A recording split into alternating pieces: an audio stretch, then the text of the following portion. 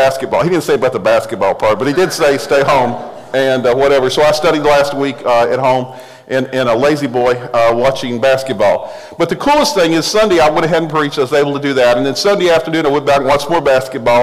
And I don't know if you watch basketball, but the greatest comeback in the history of college basketball happened last Sunday afternoon. It could have been the greatest collapse if you was on the other side of the thing. But Texas A&M was playing Northern Iowa. And it was less than a minute to go in the game. And for those who didn't see it, man, it's unbelievable to see what happened there. I flipped over. I've been watching back and forth. Flipped over the channel the last 2 minutes of the game. I'm going like, oh, they're going to lose. Okay. Texas A&M's down by 12 points with like 40 seconds left in the game. And they come back, some miraculous way, they come back and tie up the game, put it into overtime, and eventually win it. I don't know. That doesn't happen, folks. I've seen some teams come back from 8 or 10 points, like 2 minutes to go, but not 12 points with 40-something. It shouldn't have happened. If Northern Iowa just had maintained the ball one time, it would have happened. But I don't know what happened. It was bizarre. But it was considered, and I looked online, and it's considered the greatest comeback in the last minute of any college basketball game in history.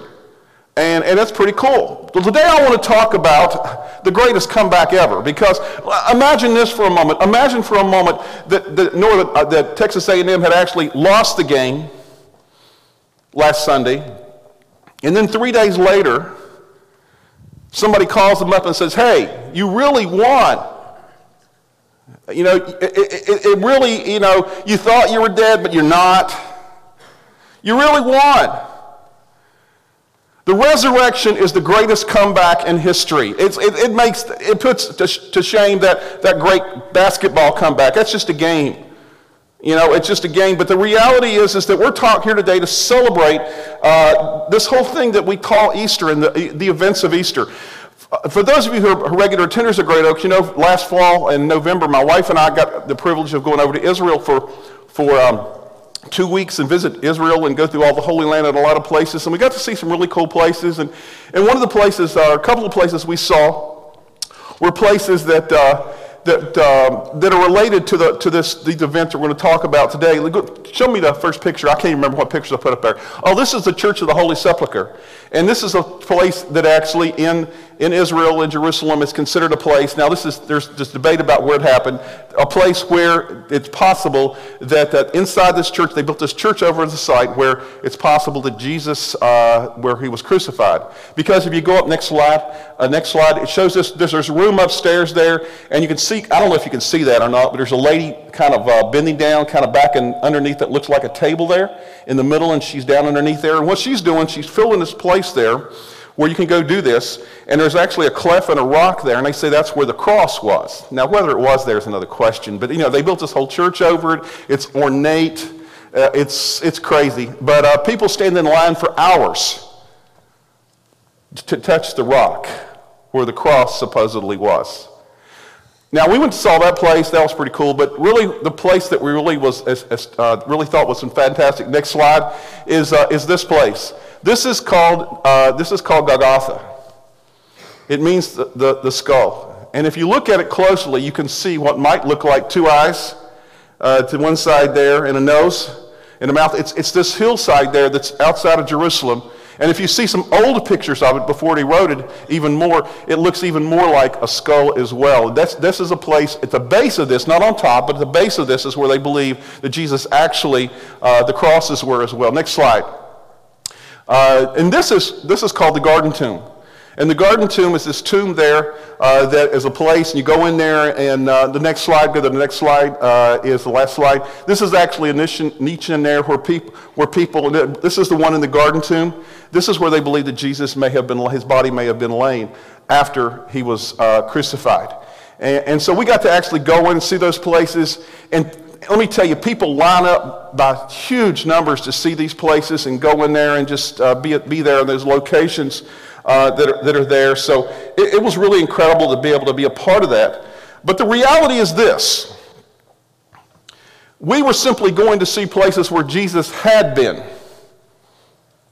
but is no longer. And it's cool to go see dead stones. Because that's what they are, dead stones, right? I mean, they're just dead stones. You know, that's whatever they call them. The living stones are the people that when we were over there, they talked about, you know, most people come to see the dead stones, but very few people come to see the living stones. And the living stones are the believers, the followers of Jesus Christ today in that area, and when it's very difficult to follow as well. Because the reality today, we come not just simply to celebrate those things, and they're incredibly, I hope you get to go. We're going to have a trip about a year from now. And those who would like to come, just go on a trip, just shoot me an email and let me know, and we'll put you on the list as well. But the thing we're here to celebrate today is the fact that the tomb is empty and Jesus is here. He's not somewhere there, somewhere far away. Because this is not a memorial service for somebody that died 2,000 years ago. Lots of people believe that Jesus is different things. Some people believe that Jesus was a great man. Others believe that Jesus was a great teacher. And some people will say, isn't that enough? Isn't that enough just to believe those things? And all of us in our minds have some kind of a picture of Jesus about who he is. And based upon where you have been and where you are now, for instance, if you came today for Easter and you've not been in church in a long time, and maybe you dropped out of church as a child, you went to church as a child, your parents took you, and then for some reason something happened in your family, a divorce or something happened, and this happens so often, and you haven't been in church in a long time, your picture of Jesus may be the picture of Jesus you had when you were a child. I call it a Sunday school picture of Jesus. Or maybe it's a big church picture of Jesus. If you were a child and your parents made you come into service, you're going like, man, I didn't want to do that. And so you have that mindset about who Jesus is. Or if you're a middle schooler, and that was the last time you're involved in church, you may have this vision, especially at Great Oaks, and this was my experience as well growing up, of what I call Camp Jesus. Camp Jesus is the kind of person maybe when you grow up and you're middle school or in high school and you go to camp and it's all exciting, you know, it's very emotional and you have these, you sing incredibly cool songs at camp and you get that and you get all excited about Jesus and then 2 weeks later you come back and real life sets in and kind of like everything kind of goes away. Maybe that's your idea of who Jesus is. But I want to share with you this morning that no matter where you are and where you left off in your relationship with Jesus and wherever it is now, the great news today is those versions are good for childhood, but there is a bigger and better picture of who Jesus is when you become an adult. And there's an adult version of Jesus that has the potential to change your life. But you have to go beyond where you left off in childhood. And I want to tell you this. This is what we believe as a church here. I believe this, and I believe this is what we believe as a church here, is that the Easter story is real. It happened. And the reason we believe is not simply because, and you use this term in Sunday school, not because simply the Bible says so, but because of what the Bible, the intent of the Bible. Because in the Bible we read multiple stories of people who were eyewitnesses of Jesus, who believe that the Easter story is true. People like Matthew and Mark and Luke and John who walked with Jesus. And as they walked with Jesus, they recorded down in letters these stories of how they believed that what happened at Easter, that Jesus, yes, he died upon a cross. Yes, he was crucified, but yes, he rose from the dead.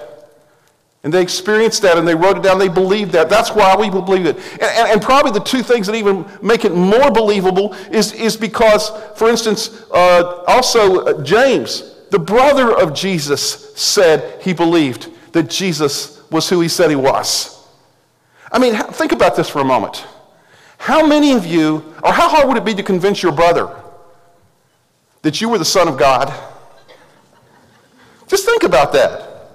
What would it take? Some tricks? Some mirrors? No. I mean, James, and it's interesting because we see in Scripture, James never once is it mentioned up at this point of being a follower of Jesus, a Christian follower of Jesus, until the crucifixion. That proved it to him. His brother died. He saw his brother die on a cross, and then he saw his brother alive, and he's going like, this is real. And then the other person it's probably even more amazing is the Apostle Paul. Now, the Apostle Paul, before he was the Apostle Paul, was a guy who hated Christians. He persecuted Christians. I mean, if you don't like Christians, you would be right along with Paul. Paul would just love you. early in his life. But Paul, as he hated Christians and as he went through this whole process, he had a encounter with a living God that changed everything about him, and he became one of the greatest spokesmen for Christianity in all of history. And the good news is that over time, the early church collected all the writings of these people like Matthew, Mark, Luke, and John, and Paul, and they put them together, and meticulously they collected them, and they put them together, and it's what we know as the New Testament today. And then later on, it was added with some other writings called the Old Testament. And of those writings, these are not just simply writings that somebody write fictions about eyewitness accounts of what has happened. And so the reason we believe is not simply because the Bible tells stories, it's because it's eyewitness accounts that this really did happen. And while Matthew, Mark, Luke, and John believed in and recorded the events of Jesus, especially the resurrection, the Apostle Paul not only recorded that, but he also wrote in his letter, in one of his letters called 1 Corinthians, why it's important that we believe and understand in the resurrection. So this morning, I just want to give you two things. It's not going to be long. I just want to give you two things that Paul says to us about why it's important that we not simply believe that Jesus was a good guy, not only that Jesus was a great teacher, not only that Jesus really lived, but that we believe and understand that the resurrection is essential to what we understand and believe. Paul gives us two reasons. And it's over in 1 Corinthians chapter 15. And if you have your Bibles in some format, a lot of people here at Great Oaks use electronic Bibles. And so if you whip up their phone, you're going like, if you've not been here before, it's all right. Hopefully they're not texting, okay? Maybe they're looking up the U version of the Bible on that, or if their iPad or something like that. It used to disturb me, but now I'm going like, well, if they want to play video games, it's up to them, you know. God knows I don't, so. Okay, let's look at a couple of things, and this is going to be brief. The first thing that Paul says in verse 14, and this is actually, it starts in the first, chapter 15, the first 11 verses, Paul basically kind of records and says, these are the events that happened, kind of the same way that Matthew, Mark, Luke, and John record the events of the crucifixion and resurrection. But then in verses 12 and following, he begins to tell some reasons why this is so important. And I just want to focus on a few verses out of this. Verse 14, in verse 12 and 13, he says this, but if it is preached that Christ has been raised from the dead, how can some of you say that there is no resurrection of the dead? There must be some people at this time that was saying, hey, this really didn't happen. And if there is no resurrection of the dead, then not even Christ has been raised. Paul was a great philosopher, but also a great debater as well. And he would take on people many times. And then in verse 14 is what I want to focus on. This is what he says. It says, and if Christ has not been raised, then all of our preaching is useless. And then he says this, and your faith is useless. Not only, what I say, if the resurrection's not true, then everything that I say, everything that we talk about in church is useless. Because it's the hinge point of everything. And also, personally, your faith is useless. And why is that true? Well, let me just say this. Paul is basically saying it this way. If there is no resurrection, there is no life. There is nothing to live for. There is no life. Because if there is no resurrection, it means that death cannot be overcome. Life, when you finish this life, is terminated. It means that everyone will remain dead forever. And the Bible defines being dead forever is being separated from God, and it's almost in a hell-like existence. It's a place where you cannot have the hope of ever having a connection with God. He said if the resurrection is not true, that's our state. Death would have been the terminator in a real sense. It would be the end of Christ and the end of every one of us. Because if Christ had not been raised, he means he has no power over death. God has no power. Jesus has no power over death if he wasn't raised. In this debate that Paul is talking about. And so death would be the greatest force in the universe, not God. God couldn't do anything about it because, it's too strong. Couldn't possibly do anything. And if death had conquered Jesus, it would mean death will conquer you too. See, that's not how we believe though. Because we believe in the resurrection of Jesus Christ, we believe as believers in Christ, as followers of Christ, and we believe the Bible teaches us clearly that death for the Christian is a transfer and it's a promotion. It's on to better things when you die. It's not something to be feared. I don't know where this quote comes from. I tried to look it up and couldn't find exactly so many people have used this quote before, but it said this: you're not ready to live until you're ready to die. And what that means is this: you don't know how to live until you're ready to die. Only a fool would go through life totally unprepared for something that everybody knows is inevitable. Does anybody here think you're never going to die? My hand is down. I think all of us know that's, you always heard the inevitable things in the United States. What? Death and taxes. Yeah, okay. We're hoping for the death of taxes, but, it's not going to happen in our lifetime, I guarantee it. But the reality is you can't. And I've had so many conversations over the years with people in my office and counseling and just different places where people are so afraid of dying. And these are people that have already accepted Christ, and I'm going like, why are you afraid? Yeah, I'm afraid of dying painfully, okay? None of us want to do that. But I believe in Scripture that tells us because of the resurrection that this is not all there is. And that's what Paul is saying here. That's why Paul said it, and he said this over and over again 7 times in this chapter. He said, Christ has been raised. 7 times in 1 Corinthians 15. And it kind of concludes a little section. I'll kind of go down and come back in a minute. But Paul says it this way. He says, but in fact, Christ has been raised from the dead. In verse 20, he says, he's the first of a great harvest of all who have died. In other words, the rest will follow. And who are the rest? Those who follow Christ, those who accept Christ. He said he's the first of those who will reap a harvest of not dying. Our body will die, but we will live eternally. And see, this is the underpinning of the Christian faith.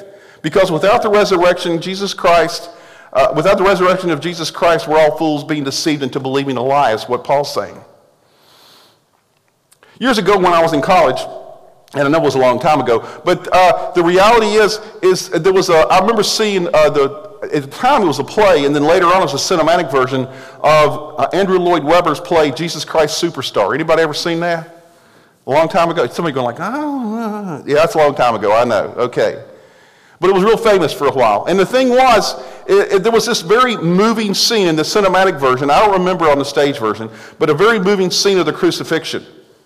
The agony of the cross and its terrible tragedy are powerfully acted out. But as you sit there watching the screen version, the dying Christ on the video, and you're waiting for the next scene to happen, you know what happens?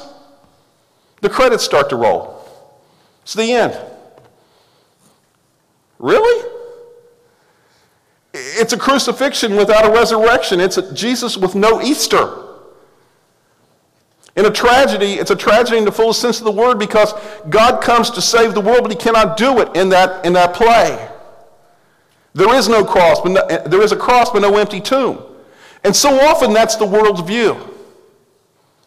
And without the ending of the story being the resurrection of Jesus Christ, we have no hope. I like what it says in Hebrews 1:3. It says it this way. When he had cleansed us, it's talking about Jesus. When he had cleansed us from our sins, he sat down in a place of honor at the right hand of the majestic God in heaven. How did Jesus do that? He did that by rising from the grave and ascending into heaven. Because within the truth of the resurrection is the promise of our own resurrection and triumph over death. I love what it says in John 14:19. It says, because I live, Jesus says, because I live, you also will live. That's why we don't worry about death. We're going to be with Jesus in heaven. He guarantees that in Scripture if you follow him, if you trust him as your Lord and Savior. Even all the way back in the Old Testament, Job said it this way. Job was not really considered a prophet, but he foretold this same thing when he says in Job 19:25, he says, I know that my Redeemer lives.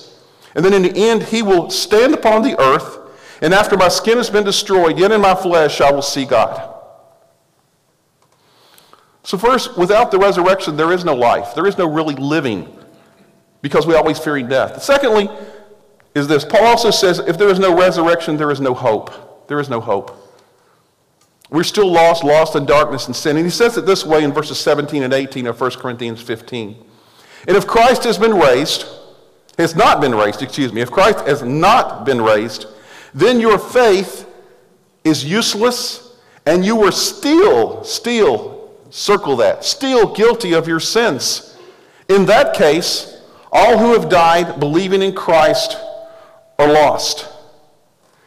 He's saying, yes, he died upon the cross to take our sins upon himself, but to complete the process, he must have been resurrected to prove that he has the power over all these things. Paul is saying we would be lost in darkness if the resurrection was not true. Because so often we don't know why we're here, what we're here about. I can tell you this, one of the things, and it's kind of a sad thing, I'm an expert on funerals. You know why? I've done so many of them. I've been in ministry 36 years, and I've done well over 350 funerals. I didn't want to. If I'd never done one, I'd have been happy, okay? But that's part of life. And so I've done so many. I can tell you this. When I go to a funeral, people at funerals, I don't care what the person's background is, they always want to know, is there something more? Always. And they always want to know if their loved ones will continue on to something better. Always. I've never had anybody come to me and say, well, that was the end. All of us hope for something more. And without the resurrection, we have no hope. Without the resurrection, we would not talk about heaven because there would be no life after death. And the Bible says this, Paul says this in verse 19. And if our hope, after he says this, if our hope in Christ is only for this life, talking about here and now, we are more to be pitied than anyone in the world. And it's worth following Christ now, in this world, to have peace and all the things. But he said without the resurrection, we just kind of like, it's kind of like a package deal. If Christ is not alive, then the light of the world has gone out. Because Jesus said about himself, he says, I am the light of the world in John 8:12. If he's not alive today, then why are you guys here? Oh, it's Sunday, it's Easter, let's show up church, okay? The resurrection, and that's what we talk about it every year this time, but we talk about it all the time in different ways. We talk about it because it's the central thing of everything that we believe and hope for. In 1 Corinthians 15:20, once again it says, but in fact Christ has been raised from the dead. And so he kind of concludes that section of Scripture there when Paul talks about it. He says, yes, it's happened. I believe it. I used to persecute Christians, but now I believe more than anything as an eyewitness to many of the things that happened. I love what it says in Max Lucado. I talked about this last week. I'll talk about it again this week. I love him as an author. I don't know how many of you have read any of his books, but he's the most descriptive author in the world, probably, a Christian author.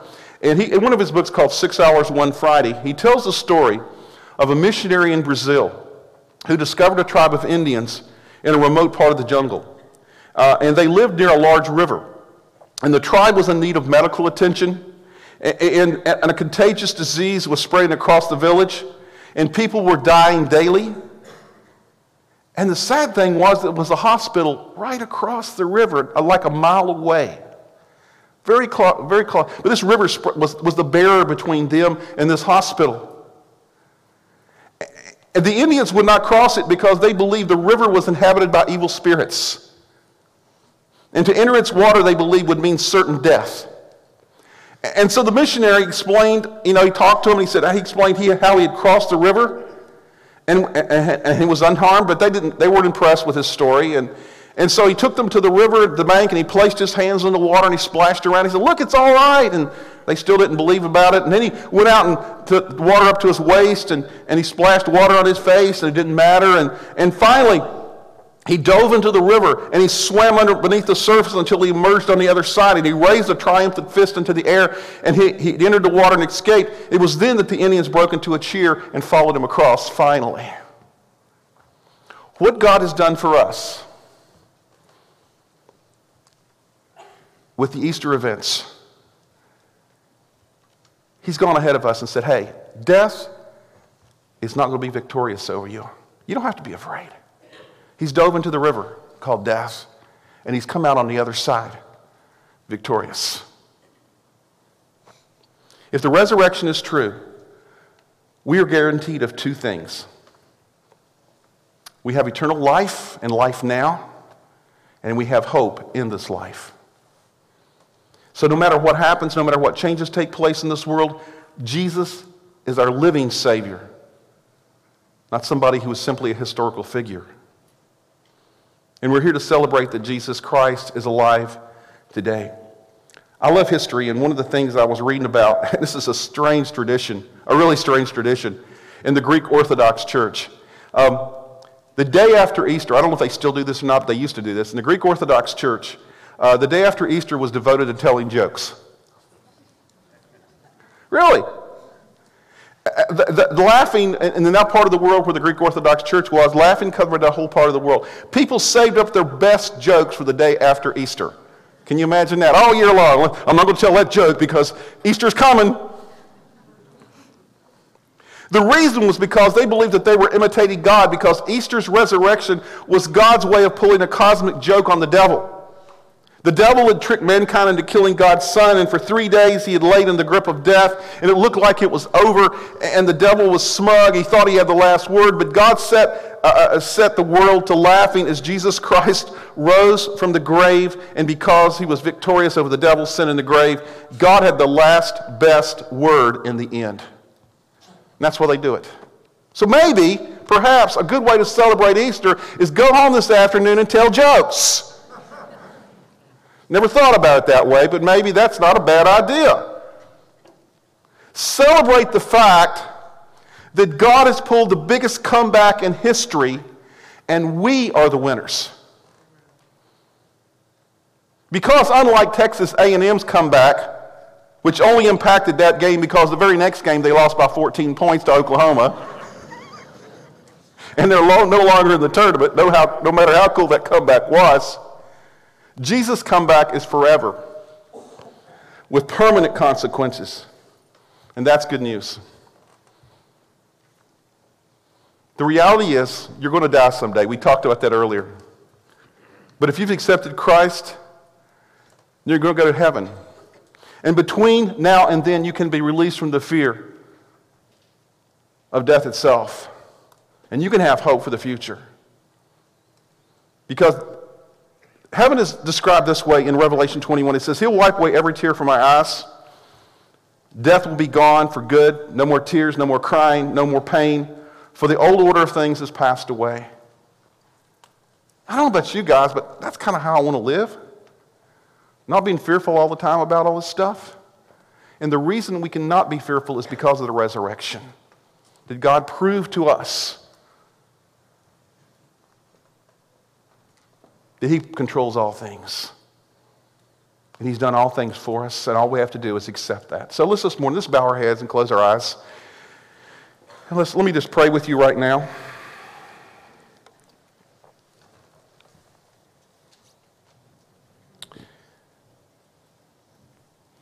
God, I pray right now that you would just enable us to, each one of us, to understand how important it is to understand the resurrection, not only to understand it, but to believe in it. God, and the reason I believe in the resurrection is because of all these eyewitnesses that experienced it. People, Jesus' brother, the closest followers of Jesus, Matthew, Mark, Luke, and John. A guy who hated Jesus and hated all the people who followed Jesus for a long time, a guy named Paul, who eventually became the greatest witness of Jesus and the greatest planter of churches and developer of Christians probably the world has ever seen. But when he encountered the reality of the cross, the reality of the resurrection, it turned him around. It changed his life, God, and you want to do that in our lives as well. So this morning, God, I would pray that you would just help each person that's here to realize how important the belief in Jesus Christ and belief that everything that it's said in Scripture about Him is true, how important it is to living life today and for our eternity. God, if there's just someone here this morning who's come on this Easter Sunday and they're here and they're simply saying, God, I'm not sure what I believe about everything. But God, I want to examine this further, and I want to seek you out, because God, I live a life that's full of pain and anxiety, depression, whatever it may be, God. God, you can remove that from us. And how that's removed, God, is by us trusting in what you've done. Not simply believing in our heads, but trusting in that, which means, God, that we give our life to you. So right now, God, I just want to pray a prayer for those who've never done that before, who may desire to trust you, God, as Lord and Savior. First of all, God, in our own hearts and minds, if anybody's never done this before, simply pray this prayer. God, I admit to you that I'm a sinner, a person who has done things my way. And God, I come to you this morning asking for your forgiveness and repenting, turning around from my sin, meaning that I don't want to go in the same direction I've been going. And God, I believe that what the Bible says about you is true. And because of that belief, it's not just head belief, but it's heart belief, that from this day forward, I desire more than anything to follow you, God, because I want to get rid of that anxiety, that fears, that pain that's in my life.